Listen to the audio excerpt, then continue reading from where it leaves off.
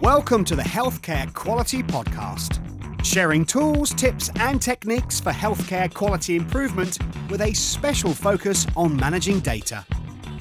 Here's the latest update. Hello and welcome to the Healthcare Quality Podcast. My name is David Kashmir. I'm a trauma and acute care surgeon, and I'm also a Lean Six Sigma Master Black Belt. I have a strong focus on quality in healthcare. You all have probably heard the catchphrase volume to value to describe the current transition in healthcare.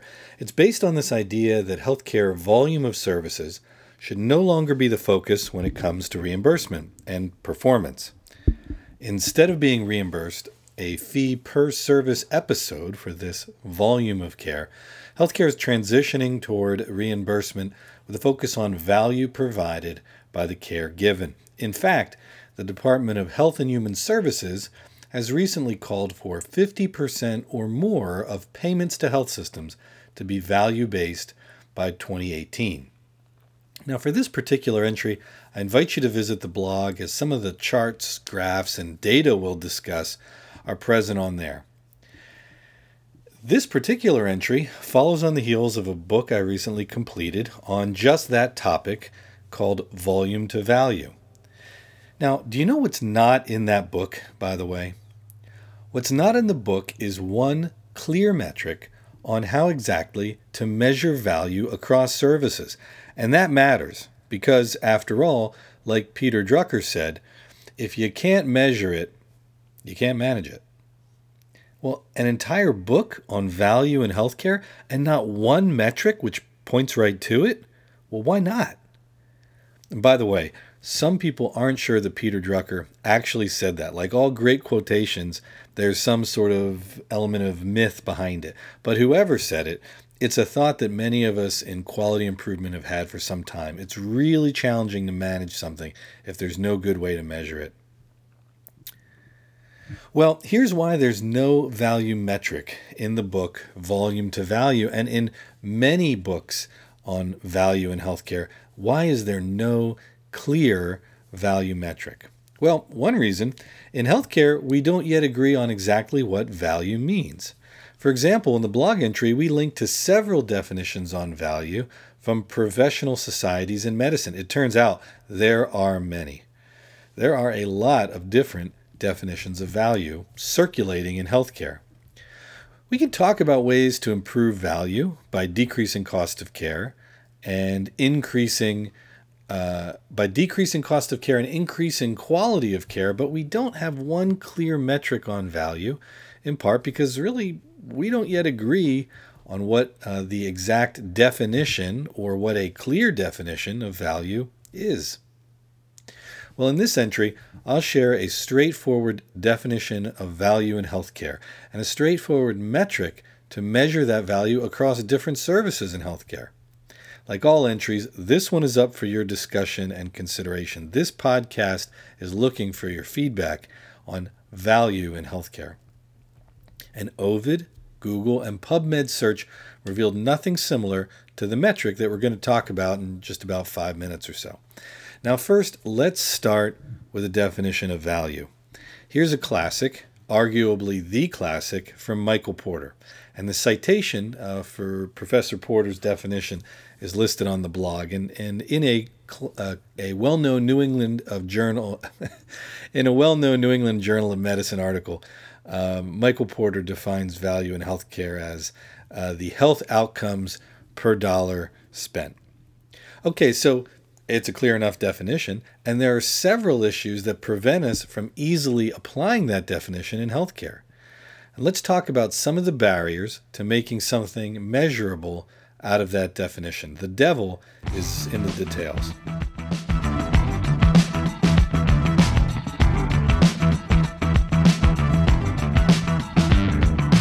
The Healthcare Quality Podcast, bringing you keys to unlock your data. Here's some now. First, remarkably, we often don't know exactly how much everything costs in healthcare. Again, amazing, yes, but nonetheless true.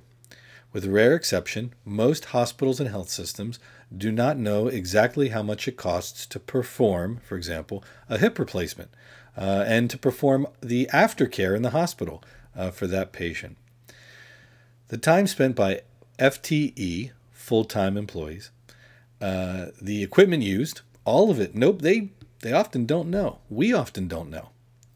There are, of course, exceptions to this. I know of at least one health system that knows how much it costs to perform a hip replacement down to the number and amount of gauze used in the OR. Again, amazing, but true. There are other barriers to applying that definition from Michael Porter. Second, we don't have a standardized way for assessing health outcomes.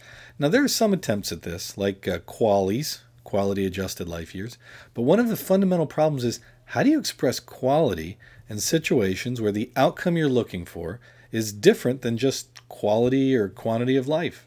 The QALY measures outcome in part in years of life, but how does that make sense for acute diseases like necrotizing soft tissue infections, where the patient who gets that often may not be alive many more years no matter what because of comorbid conditions?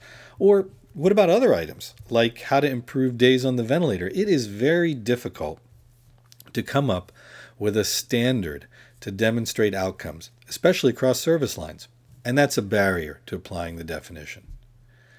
Third, the entity that pays is not usually the person receiving the care. So where that definition of value includes dollars spent, well, whose dollars? This is a huge problem when it comes to measuring value in healthcare.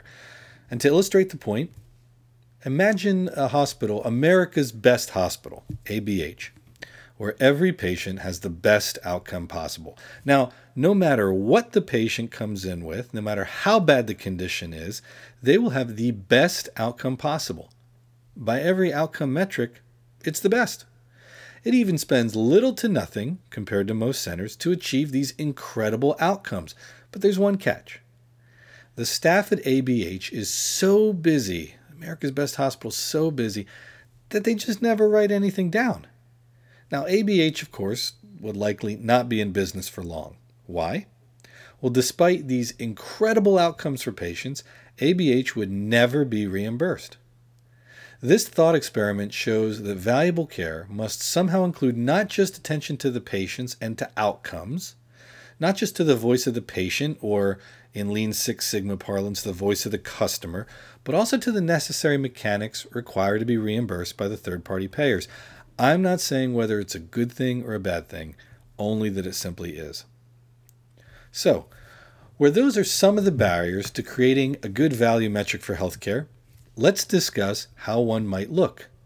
What would be necessary to measure value across different services in healthcare? A useful value metric, for example, would first capture how well the system it is applied to is working. It would demonstrate the variation in that system. In order to determine how well the system is working, it would probably need to incorporate the voice of the customer or the voice of the patient. The voice of the patient or voice of the customer often is the upper or lower specification limit for the system. It's the most time a patient is willing to wait in the waiting room, or the longest someone should wait before they've had their colonoscopy. The ability to capture this performance would be key to represent the health outcomes portion of the definition, and nicely using the voice of the customer, voice of the patient, that jives well with much of the modern thinking on who determines what quality is and how that rolls into value. Most pundits, including myself, are saying, hey, this needs to be referenced to what the patients feel and how the patients feel about different items. Second, this metric, a good metric for value, should be applicable across different service lines and perhaps even different hospitals. This requirement is very important for a useful metric. Can we create something that captures outcomes as disparate as time spent waiting in the ER and something like patients who have not had a colonoscopy but who should have? Also, an ideal value metric in healthcare would incorporate cost as an element.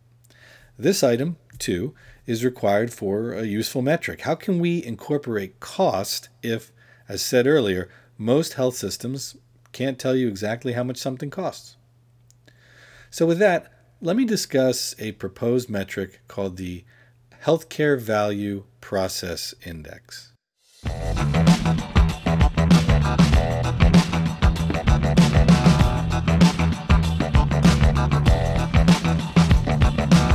The Healthcare Quality Podcast, focusing on data and decision-making tools for healthcare quality improvement. An online search did reveal some metrics that have even been trademarked, called things like the Healthcare Value Index, etc. Things with sort of similar names, and so we stayed away from that with this one. This is the Healthcare Value Process Index, and what this measures is very different than some of the ones that seem to have similar names. Here, let's define the Healthcare Value Process Index as 100 times the CPK divided by the COPQ, where the CPK is the CPK value for the system being considered. COPQ is the cost of poor quality for that same system in thousands of dollars, and 100 is an arbitrary constant to help the scale of it so that the numbers aren't, when we calculate these, 0.0000 something. That 100 kind of adjusts it so that the numbers, the indices don't have as many leading zeros to lead to confusions. Yep, that's it. So let's take a minute and discover and explore the use of this new value metric. Well, first, the CPK is well known in quality circles, and it's a representation of how capable a system is in delivering a specific output long term. It gives a lot of information, a lot of useful information in a tight package. The CPK in one number describes the number of defects a process is creating.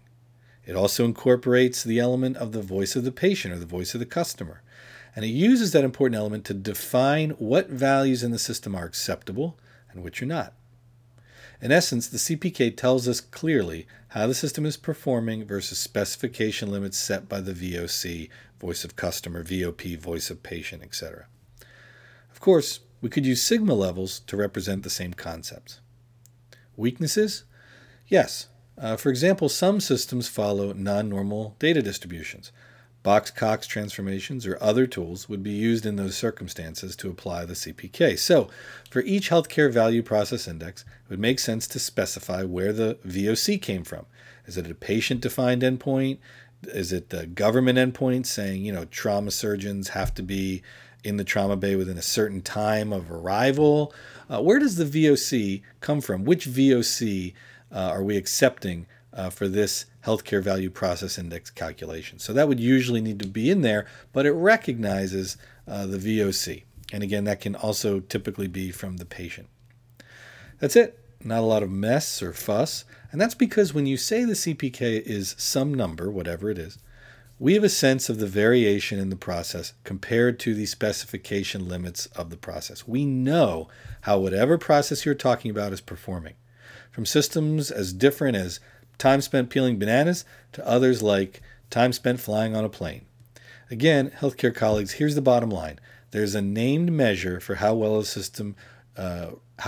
system represented by continuous data like time, length, etc., is performing. There's a name for a metric that does that. The system works for continuous data endpoints of all sorts. So let's use what's out there and not reinvent the wheel. By the way, if you're wondering why this doesn't suggest the CP or PPK, there are links in the blog that explain what those are, and just have confidence that you are way beyond the level most of us in healthcare are in with process centering and measurements of process capability and centering. Have a look at those links, pass along some comments on the blog, and if you feel one of those metrics might be more appropriate or applicable, let me know. Let's talk about it. Okay. And now for the denominator of the Healthcare Value Process Index, the cost of poor quality. Remember how I said earlier, health systems often don't know exactly how much services cost? Well, they're often much more able to tell us when costs decrease or when something changes. Now, in fact, the COPQ captures the cost of poor quality very well according to 4 buckets. It's often used in Lean Six Sigma and other quality improvement systems. With a profit and loss statement and some time with the finance team, the amount the healthcare system is spending on a certain system can usually be sorted out. For more info on the COPQ and the 4 buckets, take a look at this article from the Healthcare Financial Management Association, and the link is in the blog. The COPQ is much easier to get at than trying to calculate the cost of an entire system. When the COPQ is high, there's lots of waste, as represented by cost. When low, it means there is little waste as quantified by cost to achieve whichever outcome you're looking at. So this metric checks all the boxes described earlier for exactly what a good metric for healthcare value would look like. It's applicable across service lines, it captures how well the system is working, and it represents the cost of the care that's being rendered in that system. So let's do an example.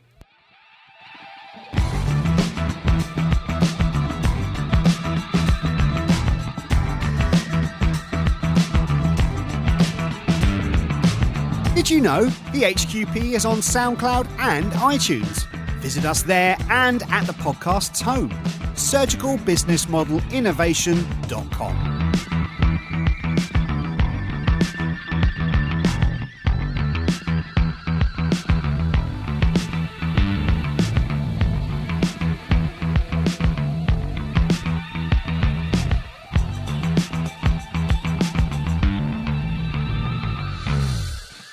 Pretend you're looking at a sample of times the patients wait in the ER waiting room.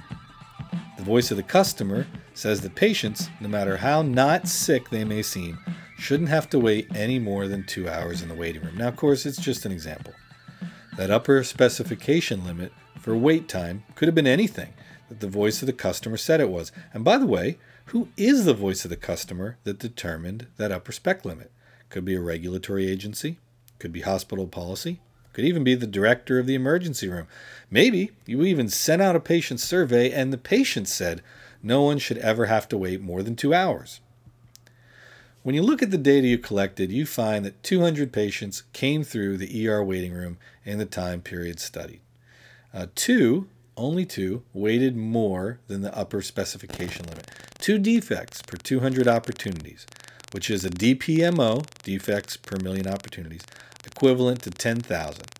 So now let's look at the CPK level associated with that level of defect. And you can use a chart to convert CPK to sigma level to defects per million opportunities. Lots of ways to do it. But here you learn that the CPK is approximately 1.3. Now what about the costs? Well, we look at each of the 4 buckets associated with the cost of poor quality. So first, the surveillance bucket. Turns out that an FTE takes 10 minutes of their time every shift to check how long people have been waiting in the waiting room. In real life, there's probably a lot more surveillance of the waiting room going on than just 10 minutes for 1 FTE per shift. But let's pretend for the example.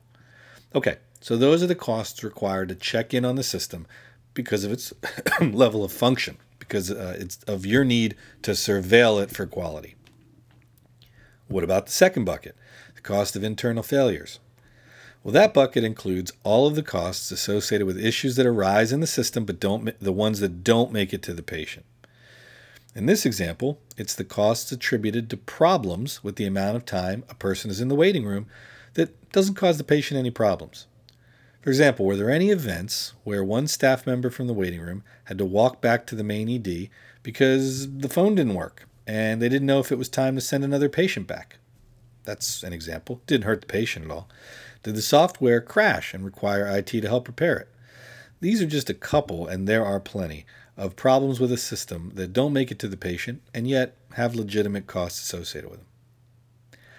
Now, the third bucket, as you probably know, is often the most visible and most high profile, and it includes the costs associated with defects that make it to the patient.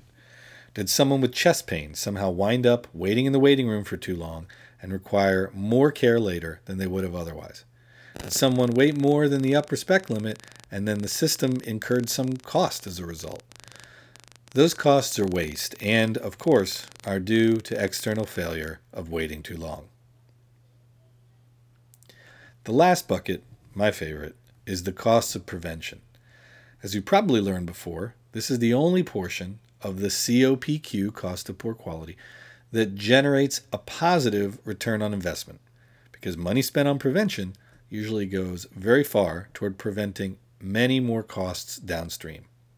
In this example, if the health system spent money on preventing defects, some new computer system or process that freed up the ED to get patients out of the waiting room, that investment would still count in the COPQ. It would still be a cost of prevention. However, if there were no defects, there'd be no need to spend money on other measures like surveillance, etc. And that's the way that putting money toward prevention has a positive return on investment. Now, of course, you wouldn't need to spend money on prevention if the system didn't make any defects. But that doesn't mean that funds spent on prevention are a bad idea. Again, a dollar put toward prevention saves much more down the line in quality improvement and in the system. After all of that time with the 4 buckets and the P&L, the total COPQ for this example is discovered to be $325,000. It's actually a very typical size for many quality improvement projects in healthcare. Now, to calculate the Healthcare Value Process Index, we take the system's performance, CPK of 1.3, multiply it by 100, and divide by 325 because it's the COPQ in thousands of dollars. So we see a Healthcare Value Process Index of 0.4. Now we remember that the upper spec limit was 120 minutes, and came from the voice of the customer who we list when we report it out. So again, this metric gives us a sense of putting a number on the value delivered by the system, and it also makes us highlight who the upper spec limit came from. In this case, the voice of the customer was 120, and that was from the patient. So we'd report this Healthcare Value Process Index as a healthcare HVPI of 0.4 with VOC of 120 from patients. Doing that allows us to compare an HVPI from institution to institution, or to know when they should not be compared because the upper spec limits are different. It helps keep it apples to apples, which can be very useful. Now, imagine the same system performing worse, a CPK of 0.7. And system even costs more, a COPQ of $425,000. What's the HVPI? 0.0165. Easy to see, it's bad. How about a great system for getting patients screening colonoscopies in less than a certain amount of time or age? It performs really well, with a CPK of 1.9. It's awesome. And has a COPQ of 200,000. Its HVPI, 0.95. Much more valuable than either of the other two. Perhaps even more useful than comparing systems with this metric is tracking the metric for a service process and seeing value change over time. After all, no matter what costs were initially assigned to a service process, watching them change over time with improvements would likely be more valuable. Meaning if the same items are looked at on the P&L over time, even if you don't feel you got them all or you got too many when you first calculated the HVPI, if you use those same ones later and you watch for changes in the metric, well, it can highlight real increases in value. If the CPK improves and the costs of poor quality go down, you'll see a higher HVPI over time, and it indicates increased value in the system. At the end of the day, the HVPI is a simple, intuitive, straightforward measure to track value across a spectrum of healthcare services. It helps clarify when value can and cannot be compared across services. Calculating the HVPI requires knowledge of system capability measures and clarity in assigning the costs of poor quality. Regardless of initial values for a given system and different ways in which you all may assign costs, trending the HVPI may be more valuable to track the trend of value for a given system. So, questions? Thoughts? Do you hate the arbitrary 100 constant in the calculation for the HVPI, well, say hello and leave your thoughts. I sure do hope you found this useful as we all wrestle with the problem of how to measure value in healthcare.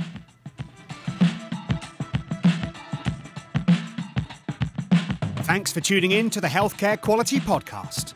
Are you using these tools for healthcare quality improvement?